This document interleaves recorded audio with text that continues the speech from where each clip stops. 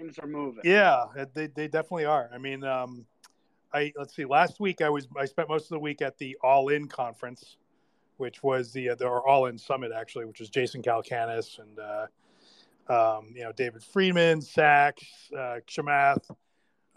They're very wildly successful podcast, and they had guests there like Elon Musk, etc. So I was sort of off the grid for most of last week, and I came back a little sick, as you can hear. So great time though. But also, I got out there right after sort of the Terra disaster had run its course, and it was sort of the topic of discussion on everyone's lips out there as well. So, but that happened in between the last time you and I spoke and this conversation. So it will certainly color everything that we talk about today, I would imagine. One would hope that recent events would color our conversation. Otherwise, I don't think too many people would be spending their time while listening to us chat. Yeah, no, absolutely. So how would you guys like to begin, or would you like me just to dive in? Let's just do it. Yeah, okay. Well, I'll tell you what's sort of on my mind. I mean, with respect to you guys, I really have kind of two very big questions. The first one is the Terra event has altered the psychology of the regulatory landscape without a doubt. Where all the people that were going to come after this space are, like Warren and everybody, they're now going to come after it a lot faster and a lot more focused on stable coins in particular, and especially within the United States, which would seem to be right where you guys are. I would imagine they're going to come out with a law, and it won't take too long, where they're going to require all stablecoin issuers to back their stablecoins one for one in a bank like JP Morgan or somebody like that. I'm guessing this hasn't happened yet, but I think it's a good guess. They will outlaw all purely algorithmic stablecoins. How that has to be on your mind. And what is your reaction to that? And what will you do if that comes to pass? So there's a lot to be said here. And I don't think that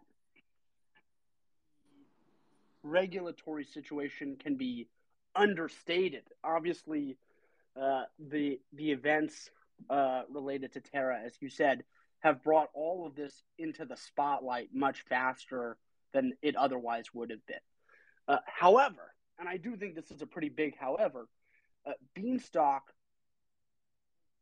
designed to exist in any regulatory environment and in a potentially incredibly harsh regulatory environment. So one of the thoughts behind having a truly decentralized stablecoin issuer is that it is not susceptible to regulation in any capacity because it's just a piece of software. So ultimately, I think that the thing that's on our mind is, in particular, let's play out the situation where at some point in the near future, there is some law issued that either requires stablecoin to be backed or outlaws algo stablecoins, whatever it may be. The goal has always been and continues to be to have our relationship to Beanstalk and any individual's relationship to Beanstalk or any institution's relationship to Beanstalk be such that nobody could impose those types of rules on the system. As an autonomous, decentralized piece of software, the only way to impose those types of changes are through an on-chain governance proposal. And that would require an acquiring of 2/3 of the stock, or at least 50% of the stock, excuse me. And go ahead, Mark. No, I'll let you finish. Go ahead. I was going to say, while I don't think that, I think to me the real friction point lies in the next 2 months, let's call it, between now and when Beanstalk is back on and back to an on-chain governance system. As I'm sure you know, the plan as of now is to have Beanstalk governed through off-chain governance until on-chain governance can be re-implemented in a safe fashion, and that's going to take a couple of months likely. And so the real risk to me lies between now and then. So between now and whenever Beanstalk is back to fully on-chain governance, where it's 100% autonomous, that would be where the potential risk lies. And even in the case where that was implemented prior, some law that would be an issue was implemented prior to that event, where now Beanstalk is back to on-chain governance.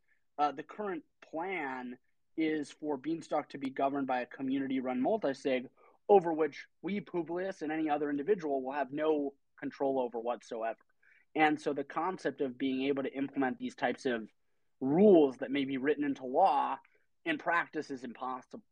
And before I yield back to you, Mark, I just want to make a final comment, which is the law would as you, at least as you suggested, it would be a requirement for stablecoin issuers. And the point is, what does it mean to be a stablecoin issuer? It's very clear that Circle is a stablecoin issuer. It's very clear that Beanstalk, the protocol, is a stablecoin issuer. But I do feel pretty strongly legally to say I'm not a stablecoin issuer, and I don't work for a company in any capacity that's a stablecoin issuer. So I have nothing to do with stablecoin issuance. Beanstalk is a protocol of which I participate in and am a big believer in. But ultimately, the goal is to be able to honestly say, we can't do anything. We hear what you're saying, and we recognize that these are rules you'd like to impose on the system, but ultimately, this is a piece of software that nobody can control. So you guys control the multi-sigs, right? Well, this is the point. Right. So currently, and prior to the attack, Beanstalk was owned by a multi-sig that Publius did control. However, substantively, going forward, that will not be the case. The implementation of off-chain governance means that the new ownership address of Beanstalk will be a community-run multi-sig wallet. Publius is likely to be one of, more than a handful of signatures on the wallet, such that we would not be able to have any sort of direct control over the contract. Okay. Well, I think, from my point of view, and I wrote kind of a, somewhat lengthy tweet storm about this. The Luna incident, this is, we all know that something like $100 billion, I guess it was closer to $60 billion of value was destroyed in roughly a 24-hour period. And so by far the largest disaster in crypto history. And I've been kicking around in this space since 2013. Yeah, we had Mt. Gox. Yeah, we had the DAO theft. But this is, just a lot larger in terms of dollars, but also larger in terms of psychological impact, mostly because this is the first time that civilians got hit with significant shrapnel.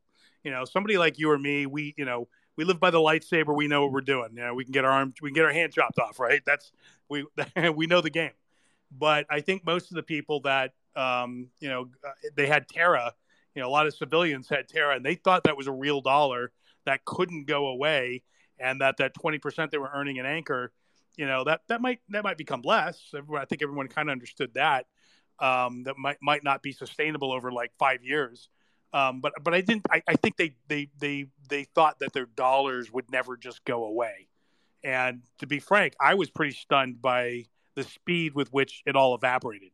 I didn't like Terra. There were things about the design I didn't like. I didn't like the single point of failure in Luna. I never invested in it because I thought, well, shit, if Luna devalues for whatever reason, this whole thing could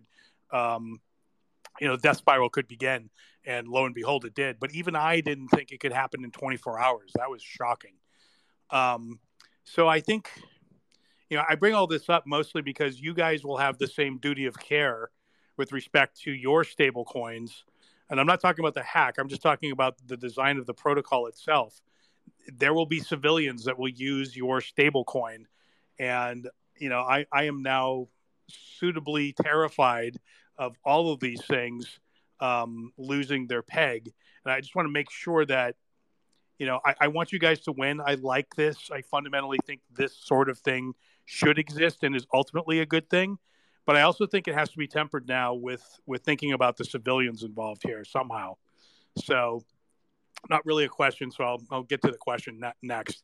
So the bulk of the attack, from what I've seen. Well, I would just want to comment. You want to answer something? Go ahead. I would just want to comment on that because there's a lot there, and it can't be understated the pain that I'm sure was felt by numerous and endless numbers of people having lost large amounts of money, and that's always painful.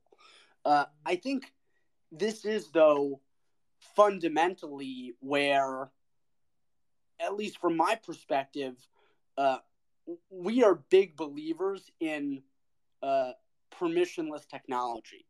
And one of the core principles behind permissionless technology is that anyone can use it. And in practice, while there's certainly an argument to be made that certain things should not be accessible to people for their own good or to protect them, that's an argument that I basically never subscribe to, and tend to believe that you're almost never doing people good by preventing them from accessing things.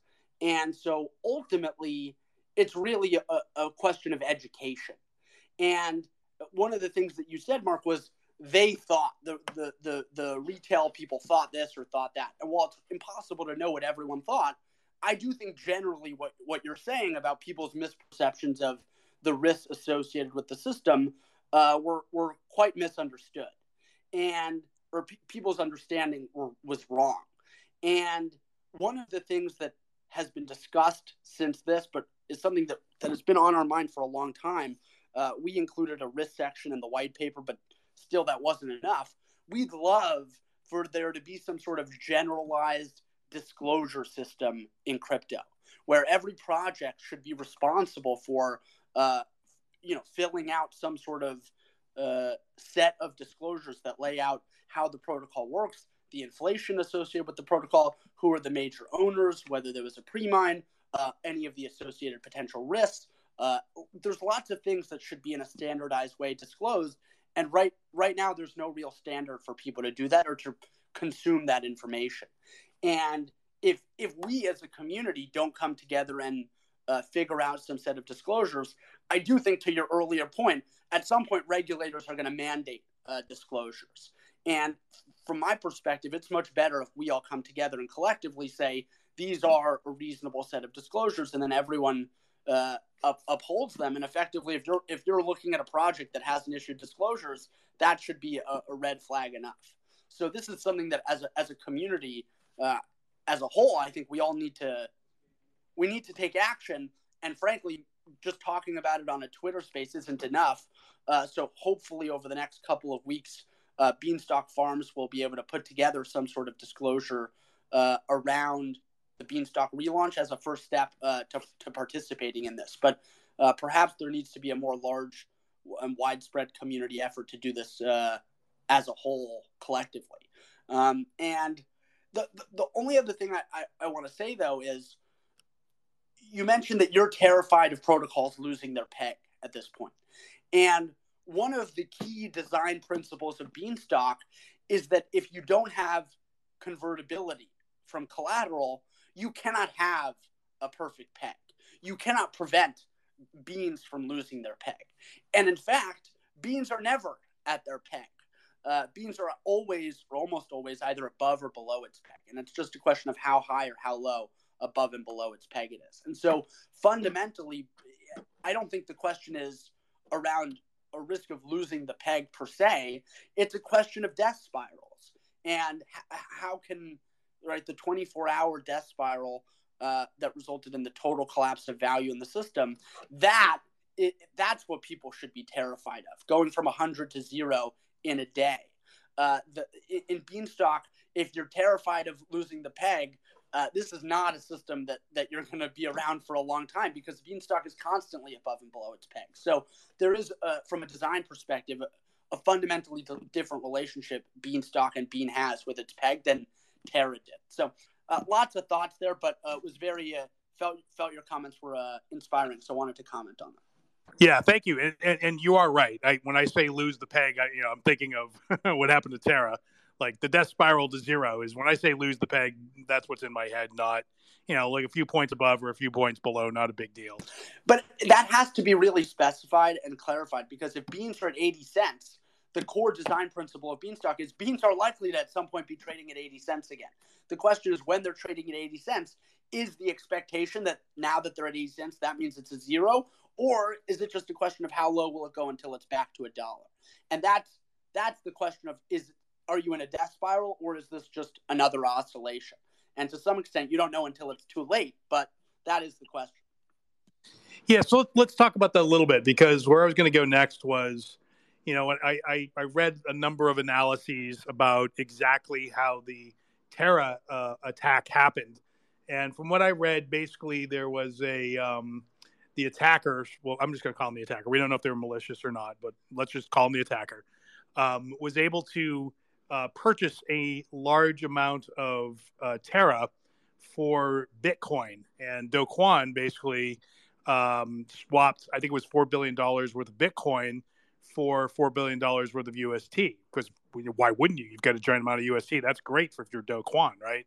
So, but he basically took the bait at that point, and he armed his opponent with an overwhelming supply of UST. And also, Do's pants were down, so to speak, because he had just removed a bunch of liquidity from Curve in preparation for launching the 4 pool, which was this new massive amount of liquidity with his partner Frax and some other folks that was designed to be much larger and, in fact, defend against this kind of liquidity attack. But he was in the transition moment, and that's when the opponent struck and used the $4 billion worth of UST to severely unbalance the Curve pool, though basically just traded it, I think, probably for $4 billion worth of another stable, probably USDC or something, thereby leaving the pool with a giant amount of UST and a very tiny amount of USDC and other things. And that is how it started to depeg. So is that your understanding, first of all, of how this occurred as well? So generally, we have a similar understanding. The numbers that I've come across is not that one party purchased $4 billion of UST for $4 billion of Bitcoin, but the general trend where so maybe to give a little more context, there was the plan from I believe it was LFG or maybe it was TFL to start to partially collateralize their system with Bitcoin. Originally, they sold Luna for Bitcoin, which makes a lot of sense from an economics perspective, because if you think about the outstanding UST as a liability, the way that they were going to cover their liability was by acquiring collateral in Bitcoin. So by selling Luna, that facilitated them to cover some of their liabilities. However, and this is where I don't think the 4 billion number is exactly right based on what I've heard.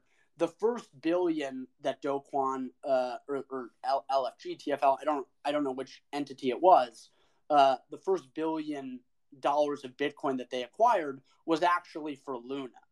However, and this is where things got worse and created the attack that, or the economic attack that you're talking about. At some point, they switched from selling Luna to cover their liabilities and started selling UST, which frankly doesn't make a lot of sense, right? Because you sell $1 billion of UST to anyone for $1 billion of Bitcoin, that doesn't change your outstanding asset liability mismatch, right? If you had a 9 billion UST overhang, if you sell $1 billion UST to the market for $1 billion Bitcoin, you're still short 9 billion. So at this point, to your point, Mark, whether it was $1.5 billion UST, whether it was 2 billion, 4 billion UST, there was a large amount of UST that was sold OTC at a discount to someone in exchange for the acquiring of BTC. And then, as you said, and my understanding is that it wasn't just on Curve. While they did depeg the price on Curve, they also dumped on centralized exchanges. So they dumped on Binance and they dumped on FTX, as I understand it. And that exacerbated, because it wasn't just, at that point, it wasn't just that there was a bid on the AMMs, there was actually an order book trading on centralized exchanges. So it was across the board, any of the demand that existed was blown through in a very short period of time. So we're basically on the same page, but and frankly, I haven't spent much time looking into it, so for all I know, you may have better information, but that's my understanding. Yeah, I've read several different accounts of it. So, but we're basically on the same page. I believe that you're right. I believe this was a sophisticated attack. There's no question about that. And in order to execute it properly, you probably, I believe that you would attack Curve and the centralized exchanges at the same time. And the other thing I forgot to mention was the same entity put shorts into place on Bitcoin, on Luna, and on Terra. And so as Terra started to depeg, then people started to redeem it for Luna, right? And then selling the Luna, because you could get $1 worth of Luna still, even if UST depegged to 80 cents, you could still redeem it for $1 worth of Luna and, not lose money. But then you have to sell a Luna right away. And so the value of Luna started going down very quickly as well. And then at a certain point, Doe had to start selling Bitcoin in order to try to defend the peg, which brought down the price of Bitcoin. So the attacker basically made roughly $1 billion in shorts, just basically from the actions of their own attack. So my question to you is this. Excuse me. Because this was a liquidity-based attack, there's nothing that says that if someone acquired enough Bean, they couldn't attack you in the same way. Is that correct? And what are you doing to defend against that? So there's a lot here, even though it's quite a short question you asked, Mark. It's perhaps the $1 trillion question. So first off, the idea that you can prevent in a permissionless market people from getting short and creating FUD and creating a short-term supply catalyst, there's absolutely nothing that Beanstalk as a protocol can do to prevent that.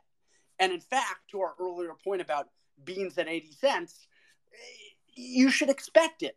The concept is, as Beanstalk grows, there's going to be endless similar style short attacks put on Beanstalk. It goes without saying. The question fundamentally is, in that hostile market environment, are the incentives of Beanstalk sufficient to counteract the catalyst or the event that creates supply, such that the run on the bank eventually ends? And in particular, the run on the bank ends before Beanstalk enters a death spiral. And maybe those are the same thing. So, or opposite things, I should say. So you're either in one state or the other. And to really break down all of the different things that Beanstalk does differently from Terra, I would recommend we spent a lot of time recording a thorough podcast breaking down the different incentives between Beanstalk and Terra. So that is like a full breakdown of all of the differences. But I think let's just take the core mechanism.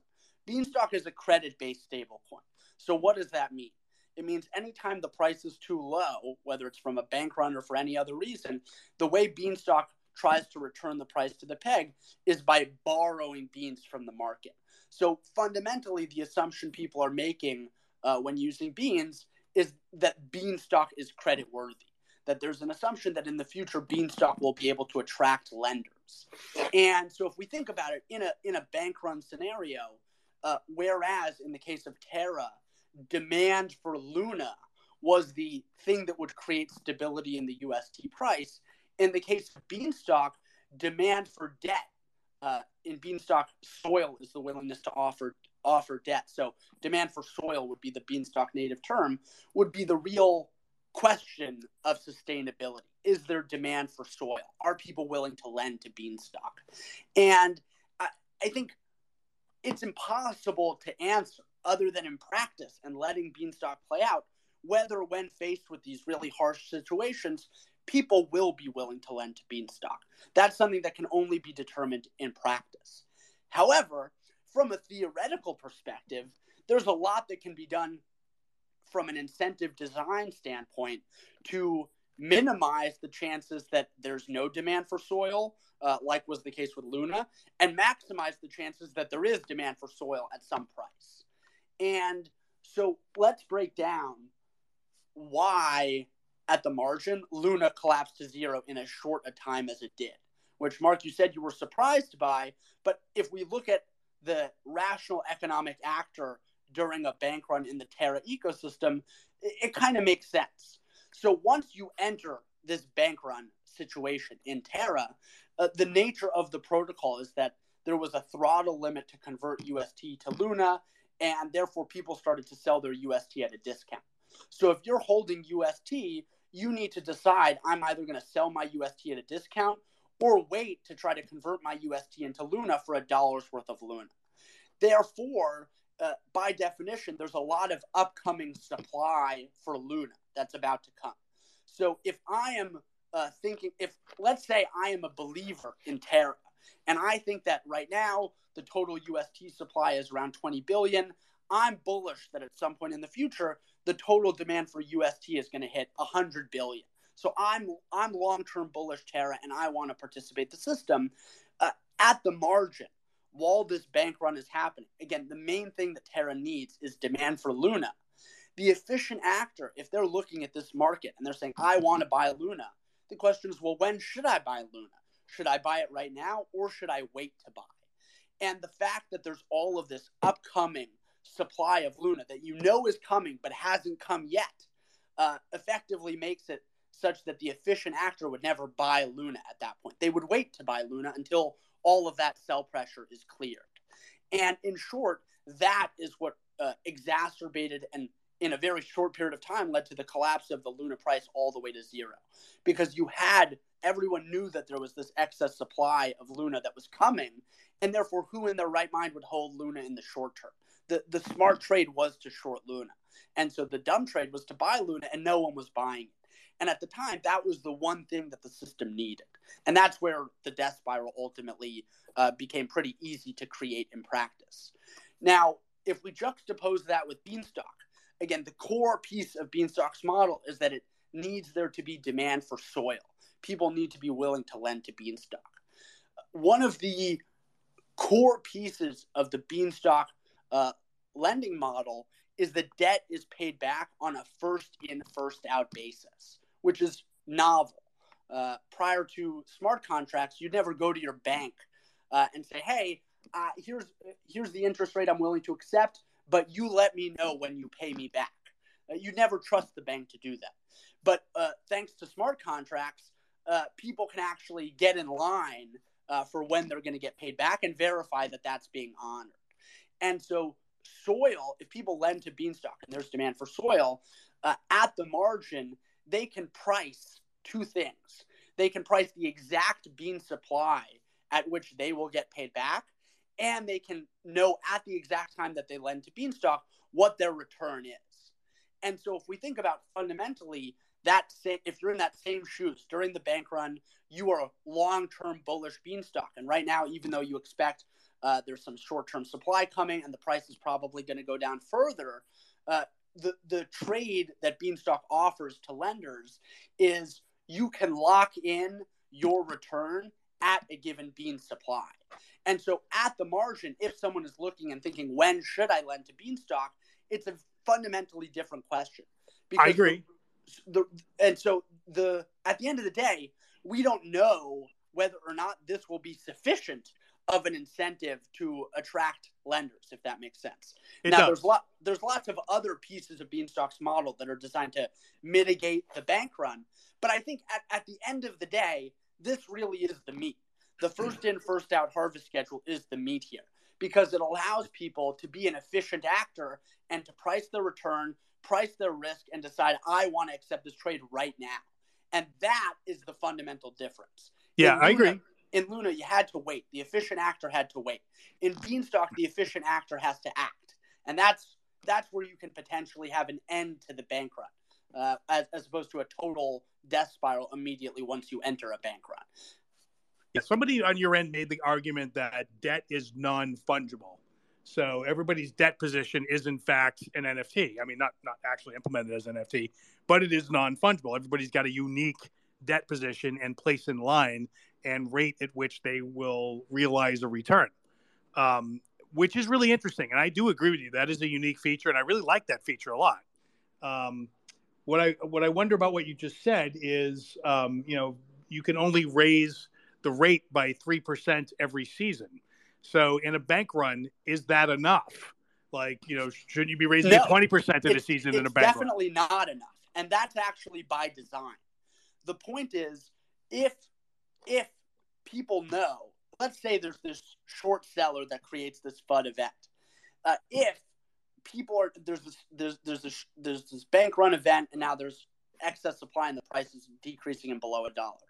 If the interest rate can potentially explode and go up 20%, 50%, 100% very quickly, that fundamentally diminishes the effectiveness of the first in, first out harvest schedule on the incentive to lend. Because now at the margin, the question is, I can wait to lend to the protocol and maybe someone gets in front of me in line, but maybe I increase my rate of return by 100% or 50% or 200%. So the fact that Beanstalk raises the interest rate very slowly is actually in practice an explicit trade-off that Beanstalk is willing to accept bank runs. That when the price is selling off, the expectation is that people should leave. The protocol is happy for people that are comfortable making that trade and selling their beans at a discount to do so. It decreases the total obligation of the system. And so the concept is there's nothing wrong with short-term deviations in the peg. And if you assume that there is demand to lend to Beanstalk, then over a slightly more extended period of time, Beanstalk should be able to return the price to the peg. So the problem with raising the interest rate super efficiently, such that it's always priced efficiently, is at the margin it can change the incentive structure to lend to Beanstalk and compromise the efficiency of the soil market. So, and again, the efficiency of the soil market is really the thing that matters, not anything else by comparison. Got that. That's actually an excellent point. I had not thought of that. You're right. If you raise the interest rates too quickly, then a lot of people just hang back and like, well, I'm not going to lend now. It's going to go. I'm going to get 50% if I just sit here and wait for the thing to bleed more. So exactly. That makes sense. Yeah. Okay. I buy that. All right. Another question I had was, and I was thinking about the regulation, and I am still worried about that. I think actually of all the risks here, the biggest risk is the regulatory risk at this point. I firmly believe. Mark, if that is true, we are doing great. Well, I love your design. Look, I can't find it. There might be a problem with it somewhere, but I have not seen it. And every time I try to poke a hole in it, I come back and I go, no, that's not a hole. That actually makes sense. So congratulations on that. I don't think there's a hole here. If there is, I'm completely missing it. So that's good. So that leaves me with regulation as it's really the biggest risk, and especially as our politicians, are looking to score points. So let's play through what other. Wait, let me finish. Let me just finish this because I'm going somewhere I think you'll find interesting. And so the thought I had is, excuse me, let's assume that they're coming. If instead of making Bean a stable coin, you instead made it a consumer price index flat coin, not unlike what Frax is doing with its Frax PIS thing. I can't remember what the acronym stands for, but basically it's a price. It's basically an inflation-proof stable coin. Instead of nailing it to $1, you nail it to a basket of goods. So it always resists inflation. Presto, now you're not a stable coin, so any regulation doesn't apply to you. And yet the same mechanisms could still be used to support that, I think. Have you guys thought about that at all? So a couple things to be said here. One, the main problem, and it's not per se a problem, but it's just an additional risk with issuing a CPI pegged, even though I think the CPI is stupid and wouldn't be the right measure of inflation. But let's say you wanted to issue a bean pegged to a basket of goods or some index.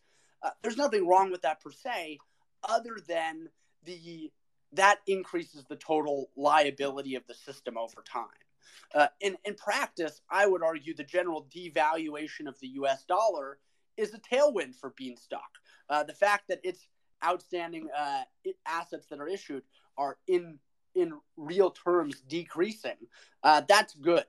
To issue an asset that is in real terms not decreasing, by definition, that's a little bit harder to maintain. However, not to say that in practice at scale Beanstalk couldn't do that. It's just to say it's a little bit more of an uphill battle. Furthermore, at the moment, the market isn't really interested in an inflation resistant stablecoin. It's interested in dollars on chain. And therefore, that's another uphill battle of now you're going to issue an asset nobody wants instead of the asset that everybody wants. I would also make the argument, and I don't think the regulators are going to care, that from their perspective, they should much prefer people are using dollar stable coins as opposed to other stable coins. But again, that's neither here nor there in terms of how they're actually going to regulate this. My main point, though, is Beanstalk, it just doesn't care. It really doesn't care. So in theory, they can try whatever they want. But in the same way of if you try to regulate Bitcoin, what does that amount to in practice? The hope is to have the exact same status for Beanstalk. Now, as we spoke about earlier, over the short term, I do think there's some practical risks associated with getting there. But in reality, I do think this is more or less hot air. I think the protocols that should be much more concerned are protocols like Frax that are de facto dependent on USDC, on a centralized stablecoin. And whenever the regulators do hit the centralized stablecoin issuers and impose KYC on them or whatever it may be, that is going to affect Frax. And that's going to affect other stablecoin protocols like Maker potentially. So Beanstalk, from first principles, is designed to exist and thrive in an incredibly hostile regulatory environment. That has not changed. I think these other things that have managed to do what you're describing, thriving in a hostile environment regulatory-wise, I can think of two examples. One of them, of course, is Bitcoin, with an undoxed founder that snuck up on the world over a 10-year period, right? So that's one way to do it. And, by the time everybody noticed it and actually took it seriously, it was too late. It had already reached sufficient size that it was too big to shut down, and it was too decentralized, and there was no throat to choke. Nobody knew who Satoshi was. So there was no way to sort of punish him, right? So that's example one. The other example is Uber. And I remember when Travis first started that, he basically, his service was illegal. Let's just come out and say it. It was absolutely illegal in every city almost that he launched in. But he did it. He basically blitzkrieged it so quickly that so many people were using it and loved it that there was no way to shut it down once it was up and running in any city, because the entire population would have screamed bloody murder, right? So that was sort of the other example, and then it just became legal by default. But it was illegal when it launched, and so I think you can do it, and I think you can do it when you're doxxed and you're a legit company or you're known. But it is a race, and I think the race just got a lot more intense with Terra. So, can you hear me, Mark? I'm a little short of breath at the moment. What's that? I'm a little short of breath at the moment, Mark. Yeah, exactly. So, and look, I want to see you guys win. I want you guys to win here. So I'm just thinking out loud. So, but to your point, and at this point, there is sort of a race condition in terms of getting back to on-chain governance. When Beanstalk was launched, I would argue, with the exception of Publius' ownership of the contract, there was already no single choke point other than economically you could buy out the whole system effectively, which will likely remain the case in perpetuity or for a very long period of time for any proof of stake based system. So the government that can mint infinite dollars can in theory purchase an infinite stake in any proof of stake network. So that remains a perpetual risk at the moment. Other than that, once Beanstalk is back to being on-chain governed, I really don't think there's much of a conversation to be had. I'm going to guess I'm going to have those conversations, if that makes sense, with people as now a doxed founder. But when I have those conversations, I intend to be able to say honestly, there's nothing I can do. I hear you, but there's absolutely nothing I can do. And it's not even my hands are tied. My hands are free. I just can't do anything with them because I don't control the system. Gotcha. One other thing that came up during the whole Terra thing, I don't remember who said it, but it was a clever thought, I believed, when I heard it. And that was, when Terra started off, it was a pure algorithmic stablecoin. And at the moment that Doe made the decision to partially collateralize it with Bitcoin, he now became, sort of half collateralized, half algorithmic, right? So he was sort of in between those two worlds. And in fact, that is what ultimately made him vulnerable, because he was trying to acquire more Bitcoin with Terra. And had he not done that, he might not be in the situation he's in right now, right, where he sold the Bitcoin for Terra. So there is one school of thought that says, if you are, if you're going to do an algorithmic stablecoin, you can't be, you have to be one or the other. You have to be collateralized or pure algorithmic, but never both, never in the middle. If you're in the middle, that's the danger zone. What do you think of that thought? Well, I don't like the word never. I think it's a little strong. And Frax at the moment is working well enough. But in reality, at the time, we really were shocked at their decision to collateralize the system. And I think we tweeted it while the collapse was happening. While we thought that the system was sustainable at the time that they made this decision to move to partial collateralization with BTC, they very clearly didn't. Like, that was a sign to the market that they didn't have faith in the model. So to me, it's very difficult to play Monday morning quarterback here, because it's hard to know what they perceived, and they being the leaders of the ecosystem that made these decisions, what they perceived the situation to be. If they knew that they had this massive excess liability and they were running out of funds to subsidize the anchor yield, which was happening, and therefore they needed to very quickly figure out a way to cover the liabilities whenever they inevitably left anchor. The question becomes, like, what were they supposed to do? And it's very hard to say, well, here's the point. The point is, they shouldn't have been able to do anything in that capacity. The fact that there was a group of people that, as the leaders of this supposedly decentralized currency, could just say, we're going to do this thing and now substantively change the whole economic structure of our system, that's by definition not decentralized. And to me, it's an indication that the people that were running the show did really view themselves as fiduciaries or responsible to the holders of the system. Like, we need to fix this. We need to make this right. And so we're going to take executive action to fix the situation. And that, even if they were right in their assessment that the system was in trouble, there is a point to be raised of, was that the appropriate action to take? Was any action appropriate? And given that they did act, were the actions that they took appropriate? And to me, the only real issue that I can see that's reasonable is that they sold UST for Bitcoin as opposed to selling Luna for Bitcoin. That really doesn't make sense if they were aware of the liabilities and they knew we need to try to cover the liabilities. It's very hard to wrap your head around how that's a reasonable thing to do.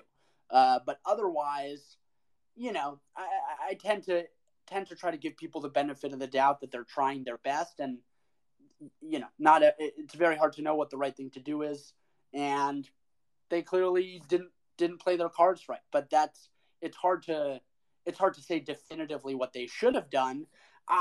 I'd argue, given what transpired, it's hard to imagine this going any other way, if that makes sense. And maybe that's after it happens, it seems so obvious, but in practice, given what we know now, it's very hard to imagine the system working. So a lot of Monday morning quarterback you can do, but at the end of the day, they were clearly trying their best and came up significantly short. Yeah, and I agree with that. I don't think Doe was a bad actor. There's a lot of people saying, "Oh, it was a scam," and I'm like, no, I don't think you name your daughter Luna, and then a few days before you go and perpetrate your scam. So I just don't believe that. So I think he was an honest actor, but I think, yeah, he's in a world of hurt now, and I don't know if he can come back from this. We'll see. He's going to try a second act. We'll see how it goes. Yeah, that is the kind of curious thing, right? You like that behavior does reflect a deep confidence in the system, right? And the tweet about naming my greatest creation after my greatest invention. Like, that's confidence, right? And was displayed while the reserve is being built and such that there's clearly something that doesn't make sense. And it's very hard to know. It's hard to know what they should have done. But I would just say, if you guys ever hear us say Beanstalk works, and this works, I think that would make us lose an immense amount of credibility. The whole point is these are systems that work until they don't work, and these are incredibly risky systems. So the concept of declaring victory, to me, is quite foolish. Now, it's good to declare mini victories, right? Beanstalk deleveraging and the Padre coming down, that's a victory. The liquidity to supply ratio increasing dramatically, that's a victory. These are all proofs of concept that the model is more sustainable than it was yesterday. And that in and of itself is a proof of concept. But the idea of declaring victory, unfortunately, this is not a game that allows people to declare victory. So that's where I think something was off, very clearly off. But it's very hard to know, what was going on inside their heads. Yeah, no, I totally hear you on that. The other thing I've been watching lately, after the whole Terra thing went down, I also been following. Do you follow Deus and Day in the Phantom ecosystem, Publius? Unfortunately, not. You don't? Okay. Well, there's a lot more to it than what Terra was doing, but they actually did have a mechanism pretty much identical to what Terra was doing with their DEI stablecoin. And after Terra depegged, all of a sudden, bad people were like, "Oh shit, we can do this!" And we now have the recipe for how to depeg these things. They attacked Day and shoved it down from $1 to around 60 cents, and it's sort of come back to 75 cents or so right now. And they still have not been able to reattain their peg. So I was, and unlike Terra, they did not have the moment where somebody took the bait, right? So because there was no Bitcoin backing Day, so they were not. This would tend to defeat the theory that, if you're neither fish nor fowl, you're more vulnerable. Just if you're an algorithmic stablecoin, there's always this, or that style of algorithmic stablecoin, I should say, there's always this vulnerability. So, but if you don't follow it, I guess there's not much you can say about it. Well, do they have a throttle limit between the? I don't know. Know. Otherwise, it seems weird that the stablecoin would still be below $1, but the ecosystem be alive. The throttle limit would be the only reason that would make sense, I would think. But I'm not sure. This happened while I was at. Excuse me. This happened while I was at All In. Bless you. And I haven't had a chance. As you can see, I'm sick, so I'm sort of moving a little bit more slowly than normal. So I have not caught up yet with all the details of this particular event. So there's too many stable coins to keep track. There really are. Well, I guess that's really all the questions that I had written down. And thank you for putting up with my very pointed questions. I know it's a difficult time even still for you guys. So thank you for putting up with that. Oh, it's no problem at all. And from our perspective, it's good to have these questions asked and answered because they're on everyone's mind. So we appreciate you tremendously for verbalizing them, Mark. And at the end of the day, I do think it's I've said it on this call or Twitter Spaces, but it's important to say it again. This is very much an experiment that we're all collectively engaged in. And only through these discourses and dialogues can we collectively try to come to some sort of understanding about what works, what doesn't work, what can be improved. I mean, from our perspective, there's so much to be learned from the collapse of Terra that it would be a shame not to break it all down and have endless discussions about it would be missing an opportunity. And there's a lot of value lost. And it would almost be it would be wrong to waste the opportunity and pass it up as a learning opportunity. So this is tough, this is the Wild West. And to your point about losing a hand, as someone who recently lost a hand, Mark, I can tell you this is a risky business. So it's maybe to sort of end where we started. We really are interested in working with the general crypto community to come up with some sort of disclosure system, and it's got to happen. So we're going to hopefully, we've tried very hard throughout our whole the Beanstalk existence to keep up to date white papers and documentation, but it's difficult. So there's got to be some industry standardization here. And again, if we don't do it, then the regulators are going to come in, and nobody likes a babysitter. So